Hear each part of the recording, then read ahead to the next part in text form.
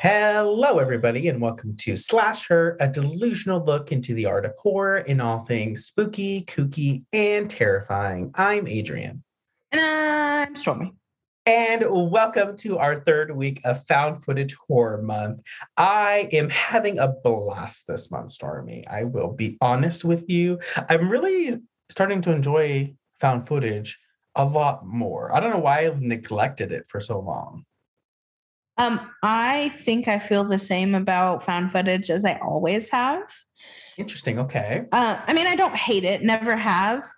I've always just kind of correlated it with like Blair Witch type of vibes, the shaky cameras. I'm still getting that. I don't hate it as much, but I feel pretty similar than I did. It's not life-changing this month, but I'm having a good time. Fuck it. Yeah, definitely. I think like the tropes and like you said, like the shakiness and like, I don't know. I think I'm starting to just grow fond of it. I think it kind of happens. I think like when you consume something enough, like you just start to enjoy it regardless. Because that was always my issue with found footage. I was like, it's so shaky, it's crazy, everything kind of feels the same. But as we've been consuming so much of these films this month, like I feel like I've really grown to like enjoy the tropes, I think. And not that like it feels like super campy. Like slasher films can feel very campy with their tropes. Right. I don't know. Found footage works in a very weird way. And I think I'm really kind of growing fond of it. I think, though, these tropes and everything that I've been realizing while watching these films kind of takes hold here with our discussion of The Taking of Deborah Logan this week. Because I remember this movie not well, but I remember it like kind of freaking me out. And in rewatching it this time, it felt silly in some spots. Not that I didn't enjoy it, because I quite honestly did enjoy this movie. But it definitely felt more silly as I'm starting to kind of notice just like the nuances of found footage and just like what becomes predictable almost. Although it has like its moments, the predictability of some of the scares and whatnot, I just kind of made it feel really silly, but it doesn't take away from like my enjoyment of it at all. I had a good time with this movie. So overall, I really enjoyed it. I mean, overall, how were you feeling with it? I think I feel like I enjoyed it. I'm still kind of like mulling it over. Because when we first watched it, we watched it on Instagram Live, and it's still there if anybody feels the need to go see a live reaction. But I was very drunk, I think, the first time we watched it. So I remember it being like super scary. Yeah. And now I watched it and I was like, okay. But I will say that like found footage is kind of like my vibe, like personally. Okay. Like if Stormy was a type of film, I feel like it would be a found footage film, because I'm so nosy that like, and like in found footage films, like you're right in the middle of it. I am literally in your hand. You know what I mean? And like you said, some of the scares are kind of ridiculous. Like some of the shit I say is ridiculous. What would you be if you were? Oh, slasher. You think? I mean, do I give any other type of vibe off? Probably not. If we look at like horror subgenres, I feel like my vibe is slasher. I feel like you would be like a dark comedy. Oh, okay. You're right. I can definitely see that vibe for me. Yeah, I think Adrian's a dark comedy type of girl. You're right. And like the shakiness of found footage. The low budget nature. Are you saying I'm cheap? Wow. The Walmart of the horror franchise is. You did not just. Our podcast is over. You can find me on High Key Low Key at Twitter.com. What would dark comedy be? Like a Nordstrom? A Nordstrom? Are you sure? Like people know of it, and it's like kind of like, respectable, but like nobody really like gravitates towards it, I feel like often. I think you're a Ross dressed for less. At TJ Maxx, I perhaps. love a good stop at Ross. Dress for less. Everybody does. That's why everybody loves you. No, queen. I love you regardless of your low budget vibe of found footage being your whole aesthetic. The shaky is my anxiety. I never thought of you like as like a found footage vibe until you mentioned it. Yeah, it's kind of there, right? I mean, I definitely don't think you're low budget. I don't think you're shaky or anything. Oh, I am though. I always think like trembling like a chihuahua at all times. The brash approach, like you're always like super honest and real. So maybe that's kind of where I get the vibes from, I guess. The raw footage. You feel very raw, right? The bad bitch energy. But yeah, so I mean, overall, I mean, you enjoyed this movie though? Yeah, it's one of those ones. I think I've been saying this a lot, unfortunately, but I feel like The Taking of Deborah Logan is one of those movies like once you've seen it and you don't need to like revisit it. I don't think it's personally, I probably like won't watch it again. Okay. We'll talk. Yeah, there's like a lot of movies that like I feel comfortable putting on in the background or in like or while I'm doing stuff and I don't mind like half watching it.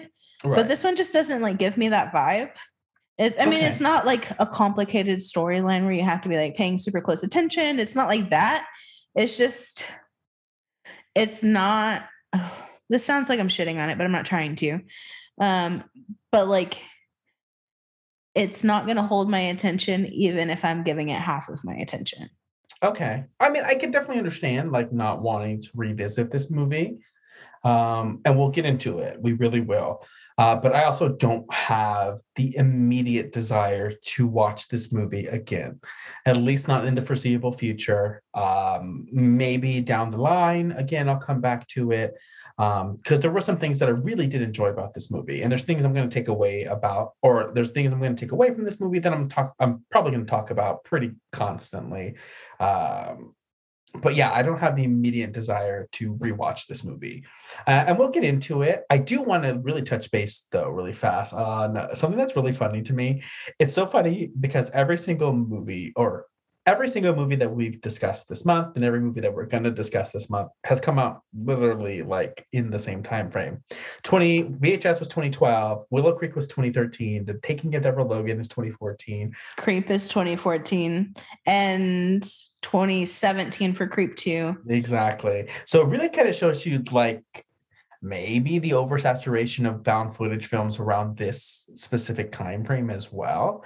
And everything that we've been watching has been back to back to back as well. So I really feel like watching this movie, and I don't know if that's taken away from this film experience or from this viewing experience with The Taking of Deborah Logan, because again, when we watched it live on Instagram, I remember being really kind of taken aback by it and like feeling really scared by it. And not that horror lies solely on if it's going to be able to scare you or not. It goes beyond that. But like, I just remember being like really, really terrified by it. I will be honest again and say I was very high. You can go watch the video. You can look into my eyes and you can see that I have no idea what's happening because I did not.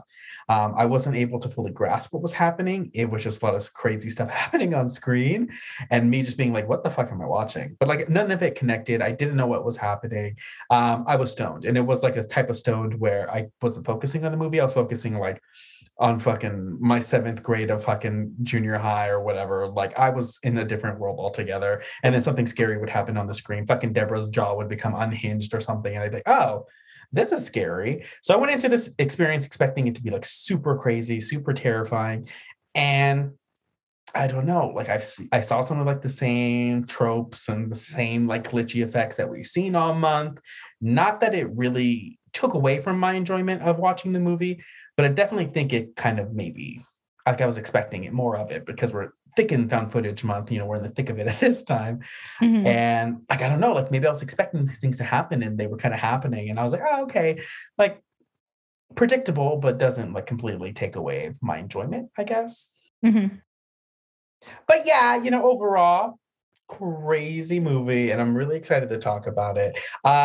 It was a crazy week. I had a lot going on, so I didn't get the opportunity of watching anything else horror related. So this week we're going to be skipping over the What's Been Spooking You section. Stormy also was super busy this week. Didn't get to anything else. But we're going to go ahead and just jump into the Taking of Deborah Logan because I know I'm going to have a lot to say about this movie. So let's just go ahead and jump into it.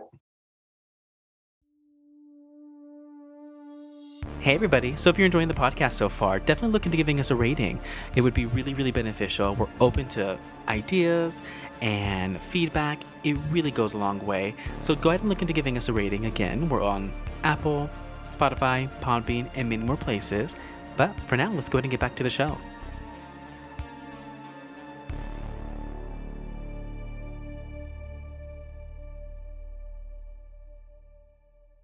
Alrighty, we are back, and this week we are discussing The Taking of Deborah Logan, which was originally released on October 21st of 2014. The film was made on a budget of about $1.5 million, was not able to find any opening weekend budget information, or I wasn't able to find any opening weekend gains, I guess. I don't know. But the worldwide gross was about $400,000. The film has a runtime of 1 hour and 30 minutes. It was directed by Adam Robitel, who also directed both of the escape room films, as well as Insidious: The Last Key. And of course, it has a great cast. Jill Larson is Deborah Logan. Anne Ramsey is Sarah Logan. Michelle Ang is Mia Medina. Brett Gentile is Gavin, and Jeremy DeCarlos is Lewis. So The Taking of Deborah Logan. The film itself, of course, pretty much follows a film crew as they're documenting an elderly woman as she's battling Alzheimer's disease. Things, of course, start to kind of take a very sinister, very supernatural turn. And this crew definitely soon finds out that there's more going on here than they originally anticipated. So first and foremost, again, with this movie, I enjoyed it. I really enjoyed, I think, surprisingly, more than anything, the characters, specifically Sarah. I have come away with such a love for Sarah. I am obsessed with her as a character. I was She's part of the Alphabet Mafia. She is part of the Alphabet Mafia. She is a queer icon. She makes me laugh with almost everything she does. I think she is so hilarious. I love everything about her. I love the dynamic, whether it is toxic or not in nature, between her and Deborah. I love the tension. I love the story that's being told there. I wish we could have focused more on that as things were progressing and they didn't turn into a silly, crazy possession movie about halfway through. But I really enjoyed the dynamics that they were setting up with these characters. And I think that's what I kind of take away the most with this movie is, at least if anything, Sarah and Deborah Logan being really interesting characters. Yeah. There's one line that I do love from Sarah. She's talking to, what's the interviewer's name? Mia? Mia. Mm-hmm. Yeah. So I do love a line where Sarah's talking to Mia. Mia's checking her blood pressure, saying that stress is the killer of this whole thing. And she's like, doesn't matter. I plan on dying from cirrhosis of the liver anyways. And I was like, oh, I feel you, girl. I love it. My favorite moment of her in this movie is near the very end when they're crawling through the tunnels and there's snakes attacking them, pretty much biting at them. And she just grabs a snake, throws it, and says, "Go fuck yourself," while throwing a snake. I was like, Sarah, you're my favorite person. Honestly, my favorite character. She's implied the entire movie. The entire movie. Lesbian icon. Looking like Aunt Jackie the entire movie. And I am obsessed. Her mom, I know you miss your little, what'd she call her? Your little, she doesn't say girlfriend, lady friend. She's like, I know you miss your lady friend. Why don't you just go move back? And I was like, oh, the sass. Do you not acknowledge her relationship, Miss Deborah? Girl, this movie is wild. And they literally make a U-Haul joke. She's like, I booked the U-Haul for Monday. And I was like, oh, okay. Okay, lesbian, I see you. I love it. Everything about it. When Deborah, I love how we're immediately just discussing the queer character. That's all that interests me, if we're being honest. Like, I was just laser focused on Sarah the entire time. But I love too when Deborah, I mean, it's all very sad, and the gay panic in the scene is insane. But like when she's like telling her to take off her jacket because it's too military. And I was just like, oh my goodness, I can't deal with like these snide little comments, Deborah. I will literally throw you through the window myself. Don't you have a nice blouse? And she's like, no, I don't own any blouses. And I was like, oh. Well, and then she's talking to Mia later as well. And she's explaining where she was making out with like one of the other neighborhood girls when she was younger. That makes me so sad. So sad. One of my favorite scenes. She's like, we didn't understand what we were doing. Like, we were little kids and our mom was a bitch. Honestly, I love Sarah Logan. I do. I love her character. I love her journey throughout this movie. I love the strength that she shows in this movie. So yeah, I think she's a shining light in what otherwise turns into something very predictable, I would say, near the end. I think it's muddy. I think it's messy. The story is a little kind of like all over the place. Yeah. I feel like it could have been a lot more polished in its execution. I agree. I feel like somebody randomly got an idea and you're like, you know what? Yeah, let's go in that direction. But it wasn't really thought through. They just like took that idea and ran. Yeah, because I definitely feel like the movie starts very strong. Like I said, like the character development seems promising, and the story itself seems like it could go in a very intriguing direction. Again, it does go into like straight possession, like at the drop of a hat. I mean, that's what we're here for, I guess, anyways. I think, it's always going to be some type of possession. I'm sure watching the movie, you probably feel that. But at least at the beginning, it seems a bit more promising. I know that maybe there can even be some, ethical concerns that come into play with kind of using Alzheimer's disease as like the catalyst for all of this, spooky, horrific things that do start to happen. I don't think the film itself, of course, is trying to do that. I don't think it's trying to mock the disease in any type of way. I mean, it spends the first half of the movie informing the viewer of the disease. Obviously, yeah, this honestly felt like really educational for a horror movie. It did. It really did. Yeah. I mean, obviously, high trigger warning for anybody who may have family or friends or know anybody who is battling Alzheimer's disease, because the first portion of this movie, self-harm, because it gets rough. And the first half, again, is very unsettling. And it definitely feels like we are following an Alzheimer's patient. And like my heart hurts for like at every instance, anytime something happens, because it does feel very real in when it's presenting. So again, like super high trigger warning for anybody who, again, may of course find viewing something like this or watching a film like this to be very difficult to sit through, because it can feel that way for sure. Again, it does flip the switch very quickly, and it quickly goes into like crazy demonic, entity. But like the subject matter is very dark, and at times when things are happening in, the first few like scares that happen, like immediately you're like, okay, is this, because of the Alzheimer's, or is this because something else is happening already? I mean, near the end, it gets kind of crazy and like, you don't even like have to debate in your head anymore. But I think that at the beginning, at least, is what's most intriguing, is like trying to figure out the differences there. Yeah. But I feel like you were saying that it's a little bit, I don't think you used the word taboo, but that's kind of how I feel, is like whenever they use Alzheimer's or they use mental health or schizophrenia or something like that as like a catalyst for these types of things, I feel like it can be very problematic. And I feel like it's an old ideal. Like, I think it's an old idea that we kind of need to go away with.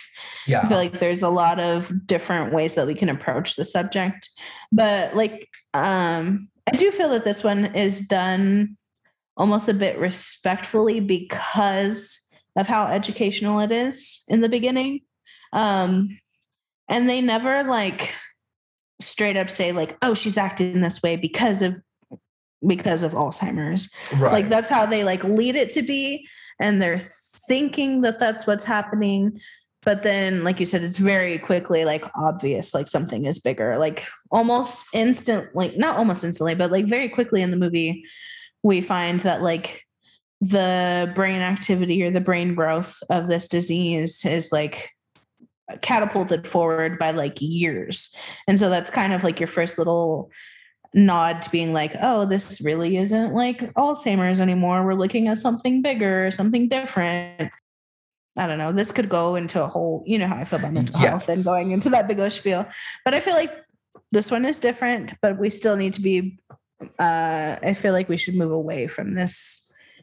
I definitely agree. I definitely understand with, again, like we're kind of saying, like using Alzheimer's or using, you know, mental illness again as like the starting point of the film. And, you know, the issue lies, I would say, and again, you know, everybody's going to be able, you know, everybody's going to view this differently, because I definitely do think that this film does handle it in a good way, because again, the first portion is very educational. I think they really did want it to be educational. I think they were probably smart and kind of taking it into like a medical documentary type of vibe where they're there to analyze and discuss the effects of it.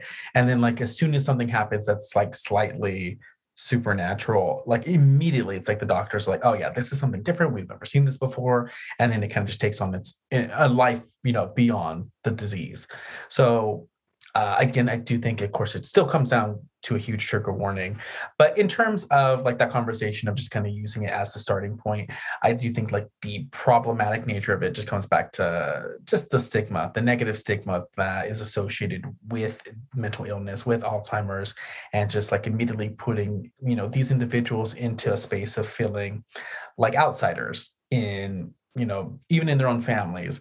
And I think that is where it can get very muddied. And I think that's probably, again, you can proceed with caution here with a movie like this, because again, I mean, everybody's going to react to it differently. And I was reading articles and I was reading reviews of individuals who have family members who have Alzheimer's, who viewed this movie, who watched this movie, and you know, they said you know, it was very alarming, and you know, the first portion of the film especially is very scary and very triggering.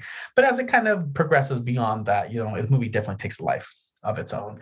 And this movie kind of has like those things where it kind of falls into like a kind of like eye-rolly things like the Monacan blood ritual. And the Monacan tribe is, you know, they're very prominent within the state of Virginia, Ohio, Tennessee, like that general area.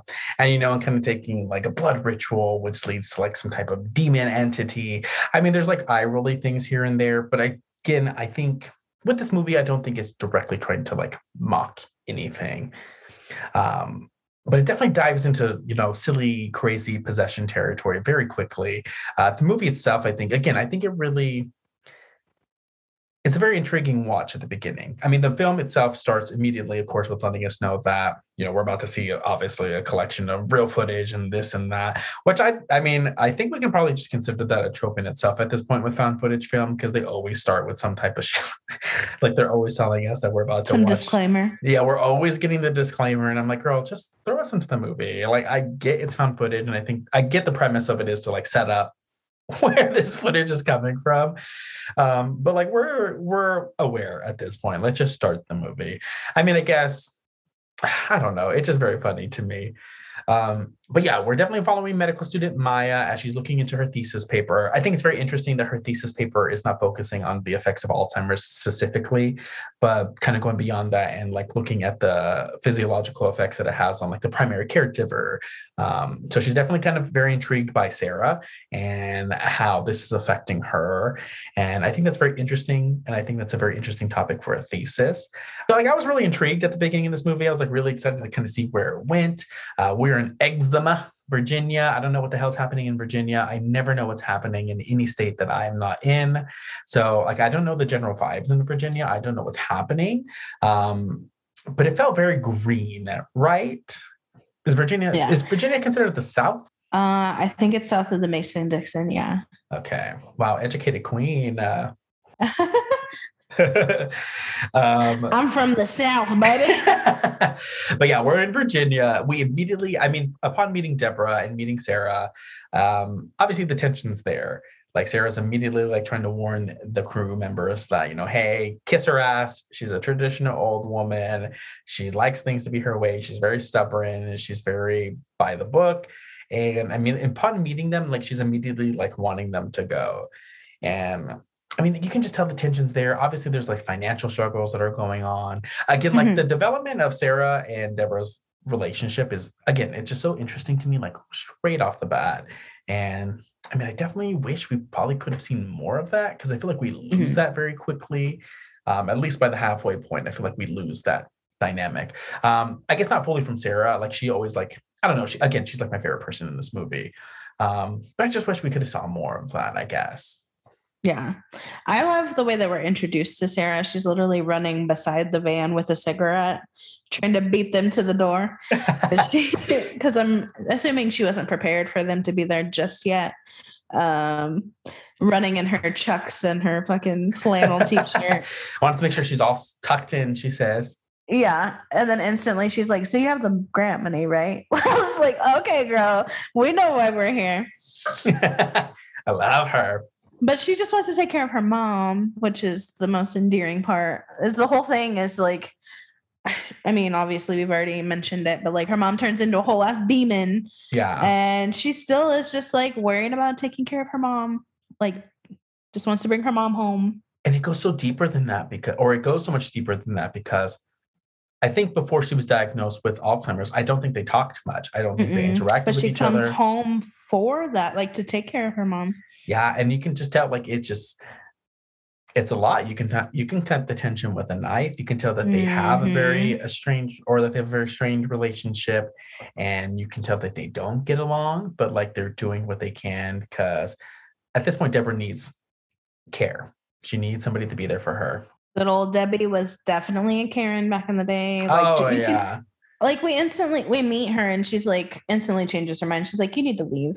I'm like, girl, what? Like, and she prefaces it and she goes, I know you've driven a long way. And at that point I would have been like, yeah, we fucking did, bitch. And you know what? I'm fucking staying in this house regardless of what you fucking want. I didn't waste my gas money to come up here. I didn't waste the school's money to come up here to fucking just, sit here and see you for 2 seconds with this other weird old man in your fucking big ass backyard. Because you guys are out here, obviously, in this fucking garden, left and right, burying bodies, apparently. No, ma'am. I'm not going to sit here and just leave because you tell me to. But I mean, I guess. And she puts the boys, whenever they finally do decide to let them stay, she puts the boys in this room together. But like they have like pallets on the floor, like literally sleepover pallets. And then Maya gets like a full like 4-post bed, but she's like, there will not be intermingling in my house, she says. And I'm like, okay, Debbie, fucking bitch. So ridiculous. We also, I guess, kind of get like a glimpse of Mia and her character a little bit when Deb is like very like resistant to their filming, and like she immediately like, oh well, my grandfather had the disease. This means so much more to me than just a grade. And like immediately her cameraman's like, bitch, your fucking grandpa's over here fucking jet skiing in some fucking resort somewhere. And like she's thinking on her toes. If she's to the point in her school, in her education, that she's writing a thesis, you are probably skilled enough to think on your feet. And like, honestly, you've probably like bullshitted your way through enough presentations to be able to speak to Karens like this. Right. So, I mean, I'm proud of her, but what makes me laugh too is that she does lie about that. And then by the end of the movie, she's so like wrapped up in this, and like she's like so committed to even helping Sarah, which is really nice. But at the end, it makes me laugh so much when she goes, before they go into like the meal where Deborah's fucking hiding. Yeah, she goes, I just want you to know I lied about my grandfather. And Sarah goes, I don't give a fuck. It's like, bitch, what? Why did you bring? She's like, my mom's a literal demon inside of this mine, and this is your time to confess. Like, she literally was like, I don't give a fuck, Mia. Like, just shut up. Like, no, it's so funny because the entire ending scene, jumping to the ending scene already, but it's just Sarah like fucking screaming at Mia the entire time, and it just, I love it. It makes me laugh. But yeah, so obviously, after Deborah and Sarah have like a heart-to-heart moment where Sarah's like, bitch, we need the fucking money. Like, there's too much going on right now. You're behind on this house. We can't get caught up on, any of these bills. We need this grant money. So they let them in. Deborah, again, like you said, gives everybody their own room. They're kind of settling in to hang out here. We have Mia, Lewis, and Gavin. And I had Lewis and Gavin confused the entire time because we never really see Lewis too much. He's like behind the camera, obviously, most of the time. But I don't know why I had them confused, but like it took me forever to figure out who was who. But we have these three individuals who are staying in this home. Immediately after they move in, that's when they really get heavy on like the information portion of the film. Like it shows us some scenes of Deborah, in her everyday life, having to go to the store. They mentioned that, no small task, or there is like no small task for Alzheimer's patients. And then they get into like the actual description of what the disease is, how it works. And, it's really interesting. But we also get like the first portion here as well in like this whole like moment, I guess, of the film where we see Deborah in the yard digging and she's like holding a fucking snake. So like we get our first like glimpse into seeing that maybe this isn't exactly what we expect it to be, because she's out here in the fucking garden looking for snakes. So being a fucking snake charmer. I don't know why, but I really love that like snakes have been and always will be like a representation of evil. And like you just know as soon as a snake shows up in a movie that like shit's going down. Especially if it's a black snake. There's just something deep and evil is coming. And I'm like, I mean, I guess that goes back to like the beginning of fucking the Bible and all that shit. But I don't know why. I just enjoy it. Snakes are scary. That's why. Yeah, I mean they are. I recently touched a snake for the first time the other day. Oh, never. I could never. Yeah, one of my coworkers brought one in because apparently snakes burrow during the winter, and this one was stupid and didn't burrow in time, and it was just like laying on the road trying to get warm. And they brought it in and they're like, touch it, and I'm like, the fuck. But yeah, my Christian brain was just like, there's the fucking devil and reincarnate in my office. But that is one thing that they keep very heavily in this film is snakes. Oh, yeah. Like that is probably one of the only like very obvious signs that we get over and over again is the snakes. Yeah, definitely. It's interesting. Again, snakes really do freak me out. So, I mean, they were very freaky in this film. Every time a snake popped up, I was always like, whoop, side-eyeing a little bit. But yeah, we're cozying up at this point in good old Debbie's home. The film crew starts to like set up like surveillance cameras in the house, which to me feels very next level. Like if I was Sarah, but again, I mean, she just wants to check. But like at that point, if they're setting up like surveillance cameras in my home, I'd be like, y'all probably should take a chill pill. Well, but they are setting up like by the end of this film, we're ending in like, I think 60 days. So Yes. like they're in it to win it type of thing. Like, so, I mean, I guess they're getting as much footage as they possibly can. And so it makes sense, especially since like, I guess sleepwalking is a big thing. Right. Okay. You're correct there. So they're probably just trying to monitor, like you said, monitor as much as they can.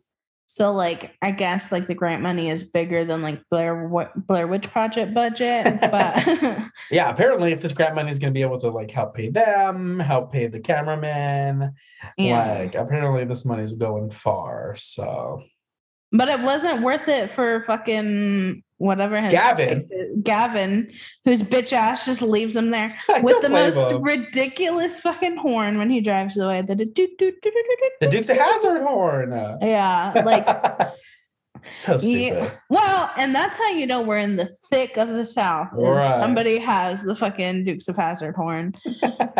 So stupid. In a minivan, of all things. Girl, a disaster. I don't blame him though. He drove right out of this movie, and I don't blame him. Yeah, he really. When that man is drunk and shooting guns, I gotta go. Yeah, I gotta go. He literally was probably like the smartest out of everybody because he's like, you know what? That's when Deborah is speaking in French and talking in a demonic voice, I gotta go. I'm not staying anymore. I got to go. And also, Luis says it several times throughout the movie, but he's like, how many attics does this house have? Literally it's so funny. Even in the very end, he's like, a third attic? Like, what the fuck? Really though, like there's so many. That's I was so confused. There's a part in the movie where they find her naked upstairs, and when Sarah's like, "Oh, this door's always locked," and I'm like, "The attic? Weren't we just in the attic like a few scenes ago?" And then at the end, he's like, "A third attic?" So I was like, "Oh, they literally have 3 different attics in this house." Yeah, because they have the one in the beginning in the hallway that she goes into. One in this room. And then he like walks into and like she's not there magically. Yeah. Yeah. And then there's one like one in a room that like there's a closet, but like also a doorway to an attic. Yeah. The one in the I don't know, in one of the bedrooms. And then there's a pull down one like in the end and like in the hallway. And I'm like, there's okay, so there's an old white woman who's walking around naked. She has dementia. Like these doors should be locked. They should be secured. And also some crazy shit's going on. So I'm honestly, I'm probably going to leave exactly like Gavin, but I think that's a lot of the struggle for Sarah, I think as well, because like her mother refuses to sell the home and it is a big home and like she can't live here on her own anymore because there's 3 attics, multiple windows. She's in the middle of nowhere. It doesn't seem like a good idea for her to be here by herself, but she won't sell the home either. So Sarah has to sit here and stay with her and watch her. But they have no money. Like they don't have the money to even feasibly keep this place afloat anymore. So it's a lot of turmoil. So I'm like really, again, like I sympathize for Sarah immensely and for Deborah as well, although she seems very homophobic. It's still like a really, really tough situation to be in. Yeah. Well, and speaking of window, you're talking about like how many windows this house has. Like, so Deborah ends up like nailing windows shut, and Sarah legitimately says like, "Oh, we're nailing the windows shut again." So like, this is a common occurrence of her like nailing the windows shut over and over again. Which for me, it kind of causes like. Because I don't know, I guess we don't really know like the time frame by the time the crew shows up of like how long it's been since she was fully diagnosed with Alzheimer's. Because Sarah mentioned, go ahead, sorry. No, go ahead. You go ahead. I was just going to say, because Sarah, whenever she's talking to the doctor later, she was like, whenever we originally talked about this, you said mom had like 3 to 4 years before we got to this progression, but they never addressed like how long ago the original diagnosis was. Yeah. Because to me, I feel like at least what the movie's setting up and like you said, with like the nailing in the window constantly. And there's that moment as well where Deborah's just staring at the window before she nails it. And Sarah's like, oh, she always thinks that there's like a man standing outside. She always thinks that there's an intruder. So for me, like, I feel like, because pretty much what we come to realize is that there was a local pediatrician who had lived there many years ago, because Deborah's whole entire thing was like being like an answering service or something for the town. I don't know what the fuck she was doing. I don't understand what that job was. Taking voicemails, pretty much. Is that what it was? Yeah, pretty much. Before voicemails were a thing. Yeah, you take messages and relay messages. Interesting. Okay, so that's what she was doing back in the 70s, I guess. But there's a local pediatrician who is from Quebec, so he's French Canadian, and he, I guess, was looking into Monacan blood rituals because he had Lou Gehrig's disease and he was going to die, and he was trying to figure out a way to stay immortal forever. So he had to sacrifice 5 different women, young women who, of course, were having their first period, is what the movie likes to tell it, or what the movie explains to us. But he ends up going missing and nobody knows where he's at. So to me, and we find out at the end of the movie that fucking Deborah killed him. So she killed him along with her neighbor Harris. With a gardening spade. With a gardening spade, the most Deborah thing I've ever heard. But her and her neighbor Harris kill him and bury him pretty much.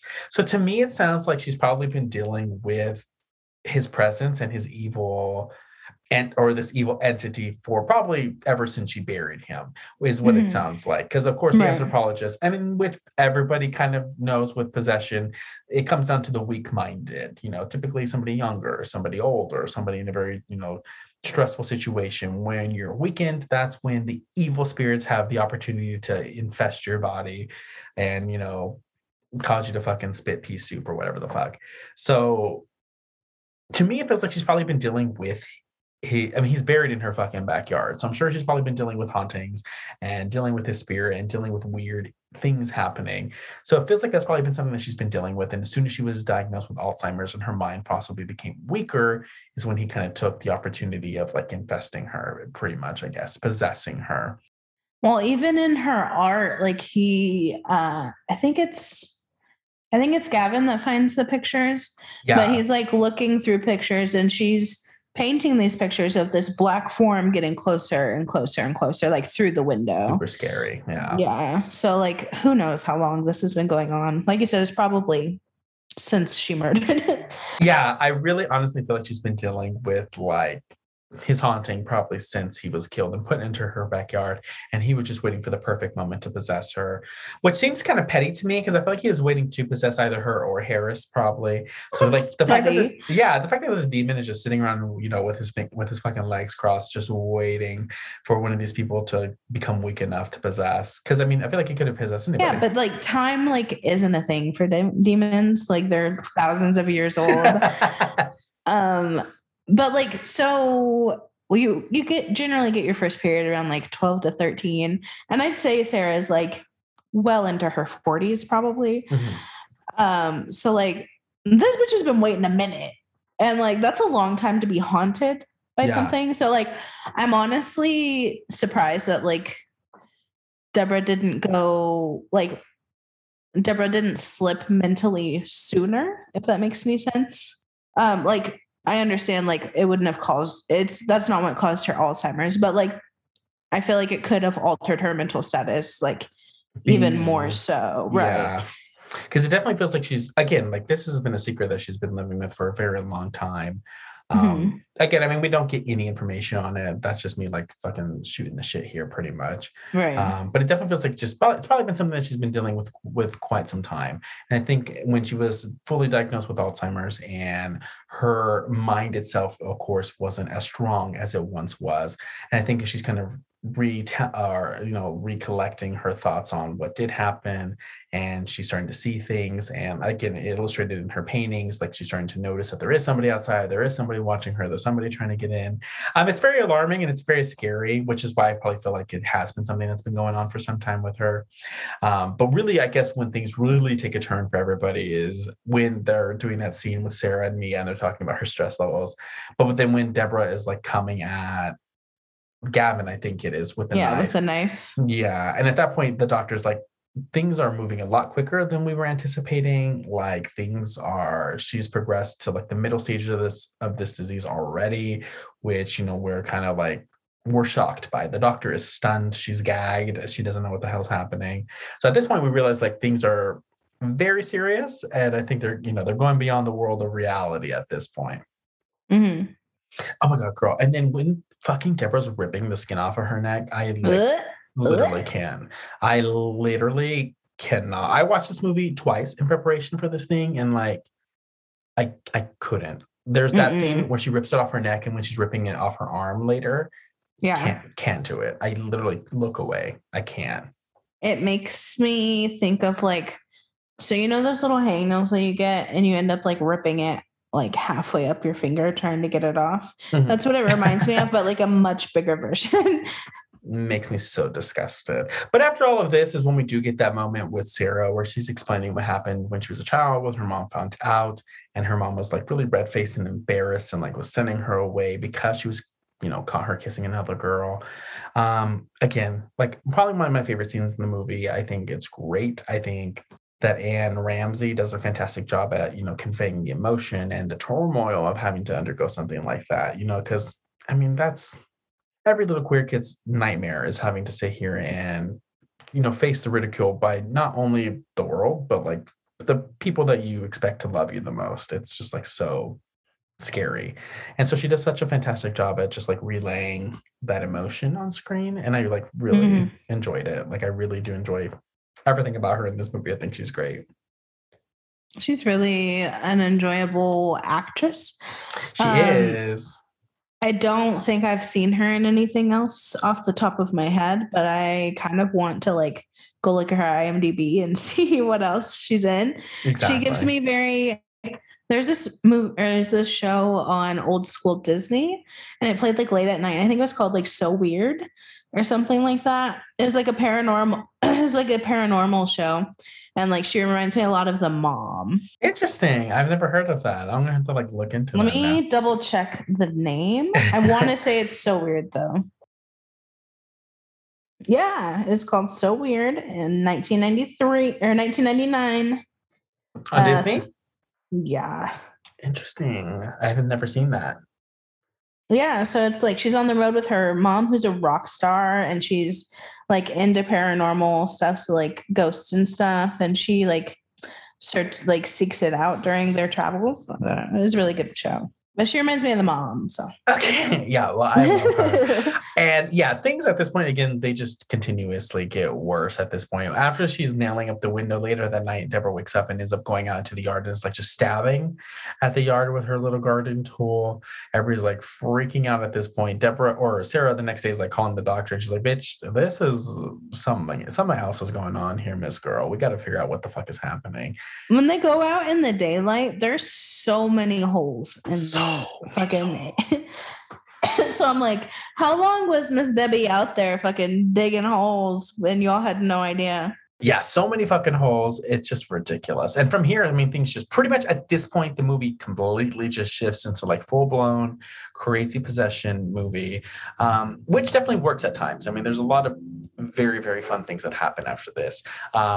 Deborah's back. It's a really bad infection, which is really alarming to look at. It almost looks like a really bad burn. And at this point, the doctors again are like completely alarmed, like they don't understand what's happening. They think it could possibly, but what they're theorizing is it could be the fucking medication that she's on. But like right away, and they like, also called it contact dermatitis, which is like the most basic fucking thing they can diagnose her with. Because they, I mean, again, like they're saying like these types of side effects, whether it be to the medication or if it is some type of contact dermatitis, like it's not like something that you traditionally see within an Alzheimer's patient. So like at this point, they're like, Sarah, fucking cut the cameras that ass and like figure out what the hell's happening because your mother is going through something completely different at this point. But yeah, so from here, again, things just pretty much gradually get worse. Fucking Deborah's trying to swallow her little figurines. They freak out by that. At that point, after she tries to swallow the fucking figurines is when Gavin goes to put a cross at that window that she's always staring out of. That's when he sees the picture. That's when he sees the pictures. But it's also when Deborah like randomly ends up next to him and opens the door or opens the window without touching it. You're letting all my heat out, she says. So and I was scary. like, bitch, the window wasn't open until you opened it. And she sounds like an old man. Like her voice sounds very low at that point too. So it's very scary. Yeah, I don't like that part. When it flew open and I was like, the fuck? I also think it happens way before this, but there's that moment too where she's like standing in front of the stove and like ends up on top of it. Yeah, like that is like such a ridiculous. Like she doesn't like jump or anything. It's just like she's just there. Like she's like boop boop, and there's like no, but there's like no glitch. I was expecting like the stupid little glitch where something happened, and then Mia's like, well, maybe she dragged a chair, and they're like, bitch, where did the chair go then? Yeah, they're like, there's no fucking chair in the shot, Mia.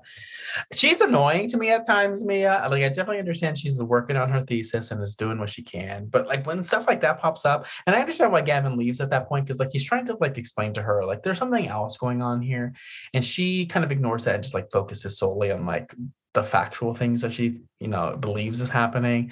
But like girl, she should have like woken up to it sooner because I mean I don't know. I just wish she would have been more aware of the situation because she seems very. Obviously, she's like playing that person who just like tries to ignore it until it's too late. Right. Yeah, but again, things just get worse. That's when fucking Deborah gets naked and goes upstairs to her little switchboard and she wakes everybody up by messing with the fucking switches.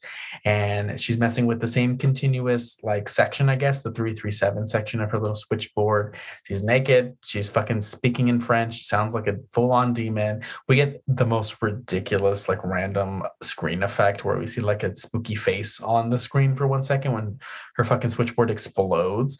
It's a little much, but it happens and it leads us to more hospital scenes after that. Whenever they pull up the EVP, I was ready. I was like, Oh, I do love that moment though. I love a good EVP moment. I love hearing spooky sounds on tape. So I love that. And I really enjoyed it. yeah, that's my like favorite part of like Ghost Adventures and shit like Same. that is whenever they get EVPs. But like 98% of the time, like it doesn't sound like anything, but then they bring up the caption. I'm like, oh, that's exactly what they said. So they're obviously like leading you. It's always like, and you're like, okay. And then like, and then they slow it down and it's like, your mother sucks cocks in hell. And you're like, yes, exactly. I heard that the first time. Right. It's always like that. But yeah, shit just hits the fan. And at this point, that's when they discover, because the doctor, for whatever reason, is like, figure out what 337 is. And maybe try to figure out what that memory is. And maybe that can help her. And I'm like, is that like, are you like, is that necessary, doctor? Like, why are you like, what? And like, I understand that Sarah's grasping at straws and trying to get like some type of guidance here from anybody. But when the doctor says that, I'm like, girl, what the fuck? Like, why would I listen to you about that? But I mean, it definitely helps because it leads them to this fucking book and, you know, they figure it out that she was talking to, and I'm not going to try to say his name. I guess I will. Like the doctor guy, the pediatrician. I need to look it up. I think I can say it. I want to say it. Hold on. Yeah, but the local pediatrician who went missing. And I think the movie takes a very easy approach with like with explaining his backstory, because they give us like a whole like documentary news footage segment dedicated to him, dedicated to his story. He went missing, of course. There was 4 women who were found murdered and killed with crazy markings, serpent markings, and oh, Desjardins. Oh, Desjardins. I'm just gonna call him DiGiorno. So, so everybody's very suspect of DiGiorno because, you know, these women have gone missing. He, of course, would have, you know, the only motive to wanting to become immortal because he's dying. So nobody ever knows what happens to him. He pretty much turns into like an urban legend. Nobody knows what went down there. Come to find out, obviously, that he was trying to make Sarah his 5th victim because he needed 5 victims in his ritual in order to become immortal.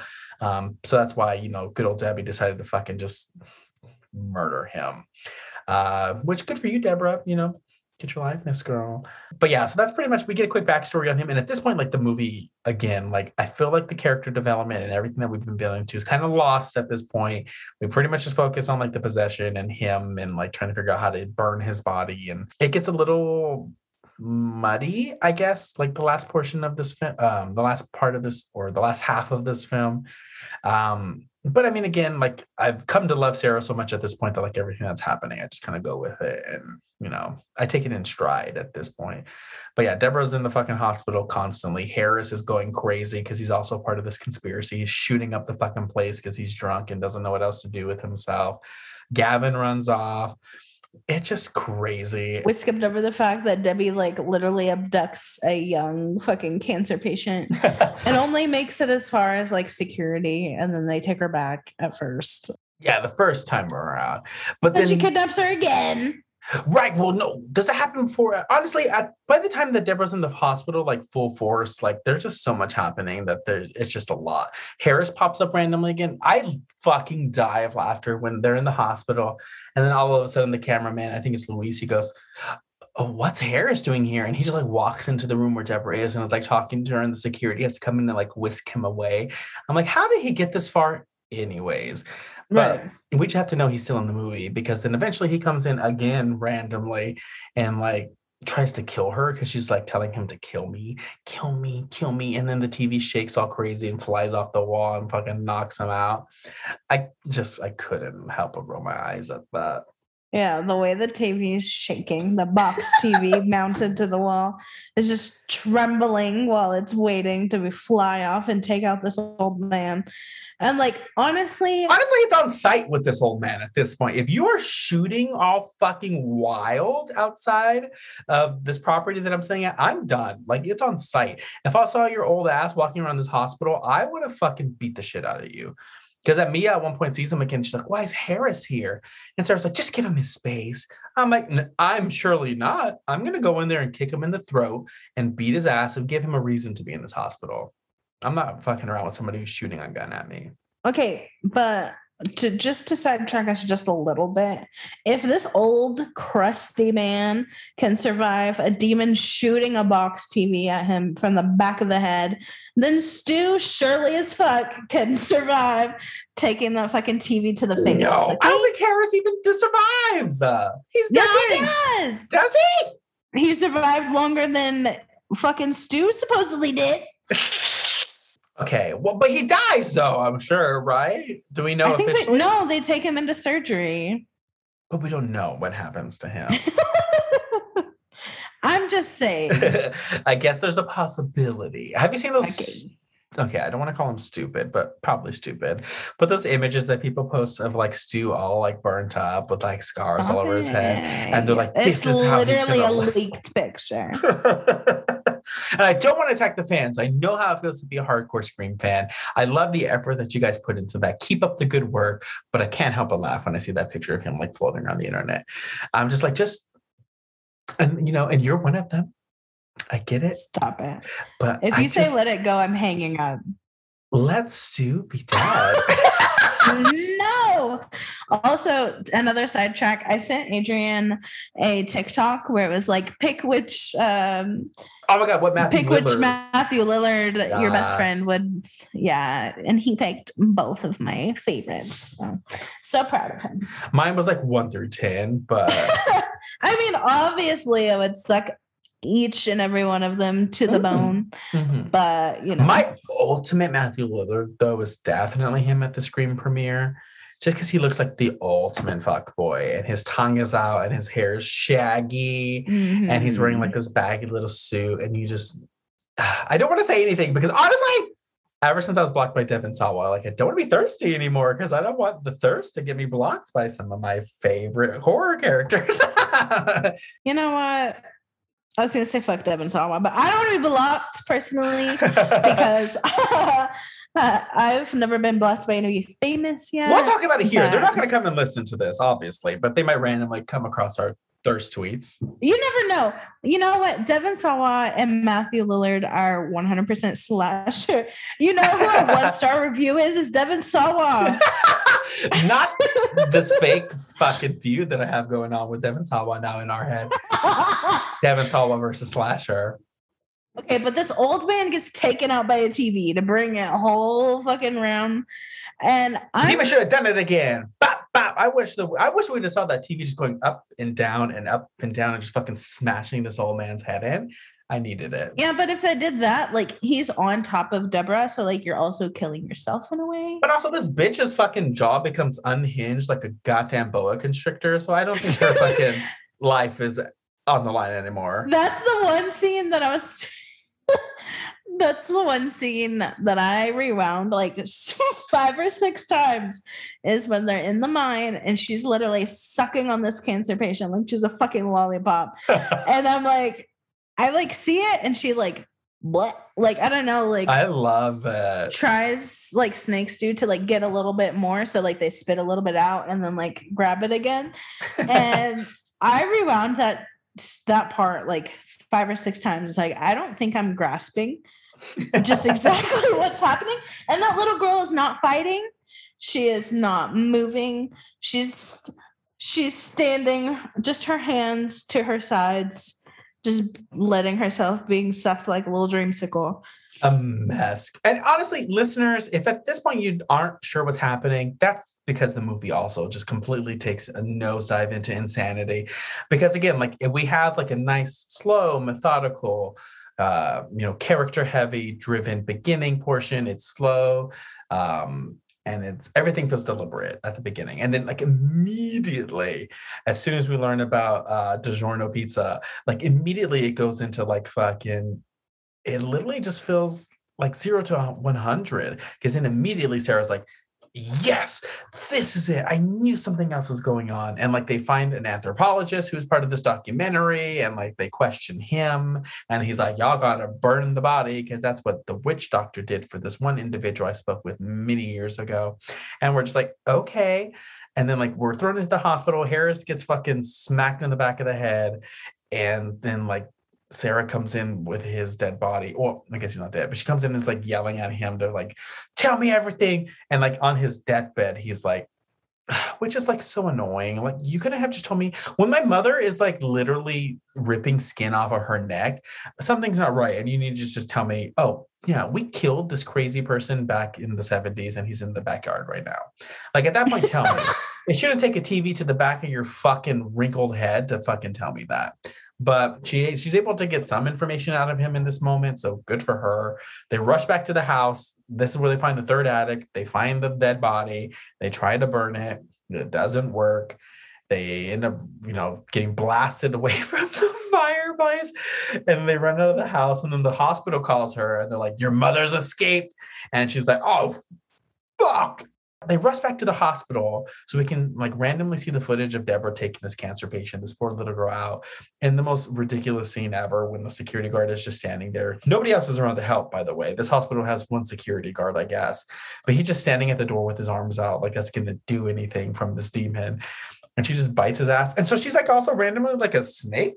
Like she has snake because venom. the doctor is like, I have to run to the security guard because he's having anaphylactic shock from a snake bite. And I was like, what? She's also a serpent? Like, what is happening? What, in the river now? Yeah. Like, I don't like this possession. I mean, kudos to them for making it different and being like this random like snake demon thing that's going on here.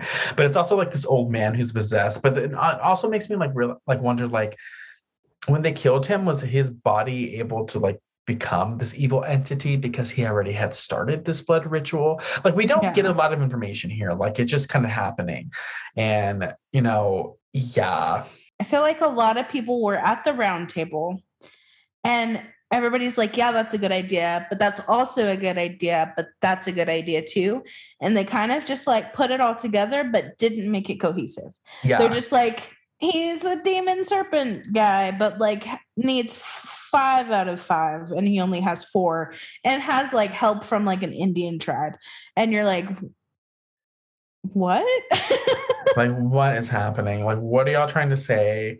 Like, why does it have to be an Indian blood ritual? Like, I mean, what did the snakes have to do with anything? Like, yeah, there's no explanation for anything. Like, they just throw it at us. This is a bad, evil man. Deborah stopped him. We don't really even get too much information as like what was going on there. Like, how does she know that Sarah was going to be the 5th person in this ritual? Right. Did like y'all catch him in the act and that's what happened? Or because like he had to have been like at the house, right? But like why would a doctor be at your house, like logistically? Because like in the 70s, that's not when you had like house calls and stuff like that. Yeah, I don't understand how they like found this out. Yeah. I don't. Again, like there's so many missing pieces to this story. I have a lot of questions. Yeah. But I mean, again, Deborah kidnaps this little girl. They run off into the woods. There's also some fun little like moments between Sarah and the police officer, the sheriff, Tweety. Oh, yeah. There's definitely some, history there between them. And I loved it. She's like, move in. That's how you can help me. And I was like, I love it. And I'm like, well, also, Sarah, you have a girlfriend. Monogamy is so yesterday. But yeah, anyway, so they chase her into the woods because Deborah's walking this little girl. There's also a stolen car. Really quickly, they let us know that a Toyota Honda Accord. Oh, was it a Honda Accord? I thought it was a Corolla. Maybe it probably is a Tonda. A Tonda. A Tonda. It's a silver 2006 Tonda is what it is. And there's snakes in the trunk. We found it. Anyways, she stole it. They rush off to find it. Right. She turns into like, on top of being like an old man and a demon and a snake and an old woman, dementia patient, like they're also Grand Theft Auto. And she like who I just want to know, did she like punch a hole in the window? I didn't know we were playing GTA, but like also like 6 other games. Where is the police force? 2 police officers show up to... Tweety's busy right now, okay? A young cancer patient was taken from a hospital by an old woman who at this point is beyond Earth's comprehension. Yeah, like she's in a different dimension and we're just here. And like there's two police officers that like follow on foot to find her. And I'm like, what are we doing, Eczema? Like, what is happening, Virginia? Like, we didn't radio for backup. What do you expect for a town called Eczema? Yeah, I guess you're right. And then the sheriff is like, we have dermatitis. I just made this whole connection. A mess, girl. But it's literally 5 people that go to follow Deborah: the cameraman, 2 police officers, Sarah, and Mia. So they find her walking this little girl into the middle of the woods because she's going to this mill, which is where, you know, DiGiorno wants to be able to finish his ritual. So like they find him in the woods, and the police officer, he goes, ma'am, we're going to need you to release the girl, in the most like the most obvious police officer voice you could ever hear in like any type of movie setting.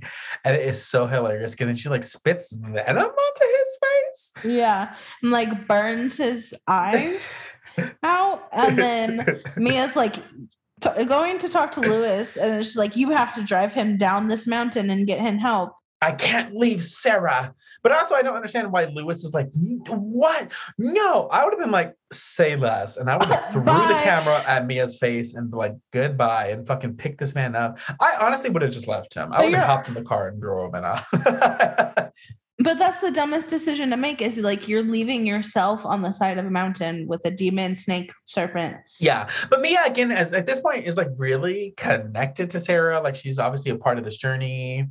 But like you're also giving this stranger, this man, a cop car to drive down the mountain. There's a lot of dire circumstances, questionable choices. Yeah, but this sheriff house also is so silly because then they get to the mail and she's like, y'all wait out here. And then she goes inside and dies very quickly. Like she's in there for like 2 seconds and then she screams and is murdered. So Mia and Sarah go in there and they find her dead body with a snake by her, because of course there's a snake by her dead body. We haven't seen enough of them in this movie. So did like the snake pull the trigger? I guess it's just like her what is that called? Like your calling card? Yeah. It's like the Joker whenever he leaves one of the Joker cards. Right. She just leaves a giant black mamba. Yeah, but they see the sheriff is dead. They go deeper into the mines to try to find Deborah. And they do find her. And it makes me laugh that like Sarah, again, I really just love her tenacity in this scene, because I understand she wants, I mean, if this was my mother or a family member or friend who was possessed, but was also like taking this cancer patient into a mill, like I would definitely feel like the responsibility to go in there and try to stop the situation from happening. Right. So she's very, I don't know, I admire her in this scene because she's like taking control. She's not afraid. No hesitation. She's tossing snakes around with her bare hands. Like she does not give a fuck. But when they finally like catch up with her, she's like, we're going to sedate her. I'm like, I don't know if sedatives are going to help with a fucking demon serpent from the underworld, Sarah, but I appreciate the effort that you're putting in here. And then we have to go through this tunnel, which makes my fucking claustrophobia fucking trigger. And then we come around like this boulder, it feels like. And the mother, literally like a snake, like jaw unhinged, just like I said, sucking on this cancer patient's head like a fucking dum-dum. It's crazy. And then she screams at them too with her mouth, again, being unhinged and super wide. It's very alarming. It's very scary. I think it's probably obviously like the best visual scare that they have in this movie, or just the best visual period, I think, is this moment, because it definitely stays with you. Yeah, like I think Sarah shoots at like the wall behind them, I'm assuming. To startle her, I think. Yeah, and like so the mom and the kids separate momentarily, and we get like a lot of shots of Deborah in that like weird like demon state. I'm not really sure. It's pretty creepy. Yeah, I will give them that. I thought it would be really cheesy, especially after that like jaw and hinge sucking moment. I thought it looked pretty good. Yeah, I liked it. Like I said, I had to rewind it several times and be like, I'm not really sure I'm grasping what's happening right now. Are you just going to like envelop this child, or? It's a lot. It really is a lot. We also get like a lot of those like those painful to sit through like glitchy effects. Mhm. We get a lot of them in this end scene as well. But it makes sense for them to be there because like there's a whole lot of movement and like, well, I mean that glitch effect happens whenever there's a lot of movement and a lot of like, I don't know, like not energy, but I guess electricity, like interruption in the fucking current inside the camera. I will give that like this is pretty much the only time that they have that glitch effect, which I really appreciate because it kind of makes sense for it to be here. You're right. You're right. Yeah, I guess it feels like a very chaotic ending. It definitely has Mhm. again like some good visuals though, and they end up getting the little girl away from Deborah so they can burn the body, and then Deborah seemingly seems fine, and then we kind of cut to the very end of the movie where they're pretty much explaining that she was okay, but they did find her mentally unfit to stand trial. The little girl's thriving, but we get like the ending where she's like staring at the camera after having a news interview done, and she looks very sinister. So I guess With a little smirk. So I guess we're to assume that this is DiGiorno who's possessed her, maybe. That's what I'm thinking. Because like she has this amazing remission and she doesn't have cancer anymore and all her hair is grown back and she's great. And we don't really get like a time delay, like How how long long after? between like, yeah, Yeah. how long this took. But it seems to be like very unnatural and like a miracle. And like the interviewer is like, what are you going to do with your long life now? And at first she's like, I don't know. It's a And secret. it's a secret. And then he's like, well, and she's like, what's she saying? I have a plan. It's a secret. And I was like, oh, okay. And then they fucking pan out to her doing this little smirk. And I was like, okay, so you're possessed now? Yeah. So kind of a silly little ending there. But overall, I mean, with the movie, again, I enjoyed it. I really, again, enjoy the characters. I enjoy the interactions. Although the camera crew themselves and like the medical documentary crew, it's kind of funny sometimes, and their line delivery is kind of funny at times. But they definitely bring the flavor, and I enjoy it. And I laugh every single time when they tell Lewis to go first, and he's like, "You're going to make the brown person go first." It definitely made me laugh. And then when he's also the one that mentions the addicts, and I don't know. I mean, I really enjoyed this movie. There's a lot to it that I enjoy. I do think the second half of the film falls a little bit flat for me personally. It didn't hit like I was going to or like I was expecting. But again, Mhm. that's just my personal opinion. It definitely left me in a state of like not wanting to watch it again anytime soon. There was a lot of good ideas that weren't executed cohesively. And that's pretty much like how I feel about the whole movie. Yeah, they introduced a lot, and like we get a lot of information on him literally like with 50 minutes left in the movie, and like then the last 50 minutes of this movie are just like so focused on him. We don't understand really what is happening with this possession. We don't, I mean, and I guess with the possession, I mean, what really can we ask for? But if she's like fucking spitting venom and like is also like randomly a snake, I would like some type of development there. I would like to at least kind of understand what the fuck is happening with this possession, because like we didn't get any information as to what the fuck is happening. But whatever. The fucking sucking on the cancer patient's head was a really cool visual, so we at least got that out of it, I guess. So, what is our official rating for Taking of Deborah Logan? I feel like I'm always gonna just like give a 3, but I'm gonna give this one a 3. Yeah. Yeah. I'd probably say about a 3 too. I don't know. Yeah, 3 flannel shirts out of 5. 3 final what? 3 flannel shirts out of 5. Flannel shirts. Okay. Yeah.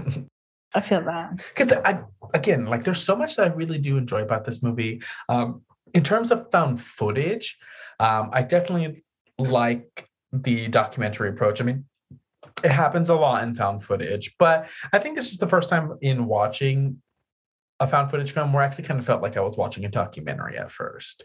So they did a great job with that. It felt very believable. And again, the characters were fun. There's some good moments. It does become a very unhinged at the end, but I definitely recommend it with a huge trigger warning, obviously. But I think it's a good time. And we do get a really, really, really good queer character thanks to Sarah in this movie as well. You know, and they're not calling her Big Sarah, Little Sarah the entire movie. So it's a blast. Right. If you've seen it, you've seen it. If you haven't, go see it. But we only need to watch it once. Yeah, I agree. So that's Taking a Deborah Logan. Next week we have a huge episode. We're going to be discussing Creep 1 and Creep 2. So I'm really excited. I'm really happy that we decided to end the month with those movies because I love them. Like, I really do enjoy them. But I haven't seen them beyond my first viewing of each one of them. So I'm very excited to see how I feel after watching both of them for a second time. Yeah. And again, if y'all kind of want to like prepare and and like probably get like our first impressions of that movie, it is also an Instagram live on our Instagram. Yeah, we have both of them on our Instagrams. So you can definitely go and watch our live reactions to the film and have a ball. And again, like Stormy said, just be prepared for our initial thoughts because we're going to see now how we've grown and where we are almost a year later since watching it for the first time. Or how we feel about it sober, honestly. Also that. I mean, no guarantees there. Okay. Okay, but it was a fun week. Let's go ahead and wrap up. Stormy, where can everybody find us? You can find us on Twitter and Instagram at the same handle @/_her_pod.